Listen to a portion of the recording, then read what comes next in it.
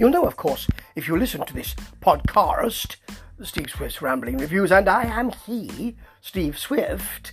Yes, you'll know that I do like The Chase, an English band who are, I've reviewed their new track and video, and they are a real amalgam of great stuff.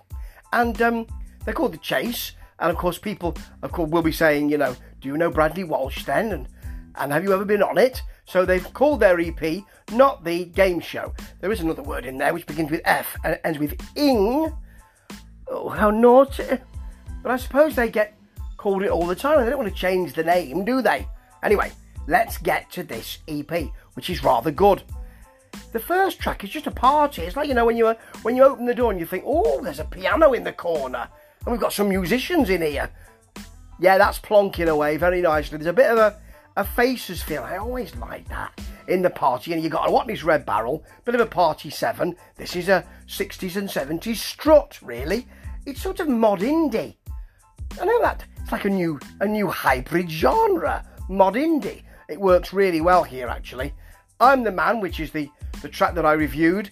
It's just got organ and guitar thickness on it. Well, and both together, blimey, that sounds a bit dense. Yeah, we'll carry on with that. It's sassy as well. Love that. Live to Die, same thing. Good driving indie bass, simple beat. You don't need any more than that. It's really entertaining. But when you get to La La La, it's actually ska, ska, ska.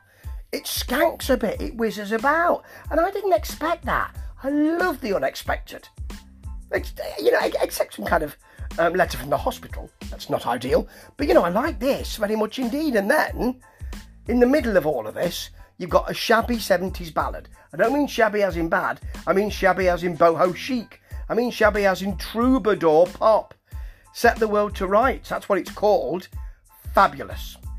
It's a great EP, this. It goes to a lot of places, but it also coalesces around a single idea, which is we've got energy, we've got talent to spare, and we're going to do lots of stuff with it.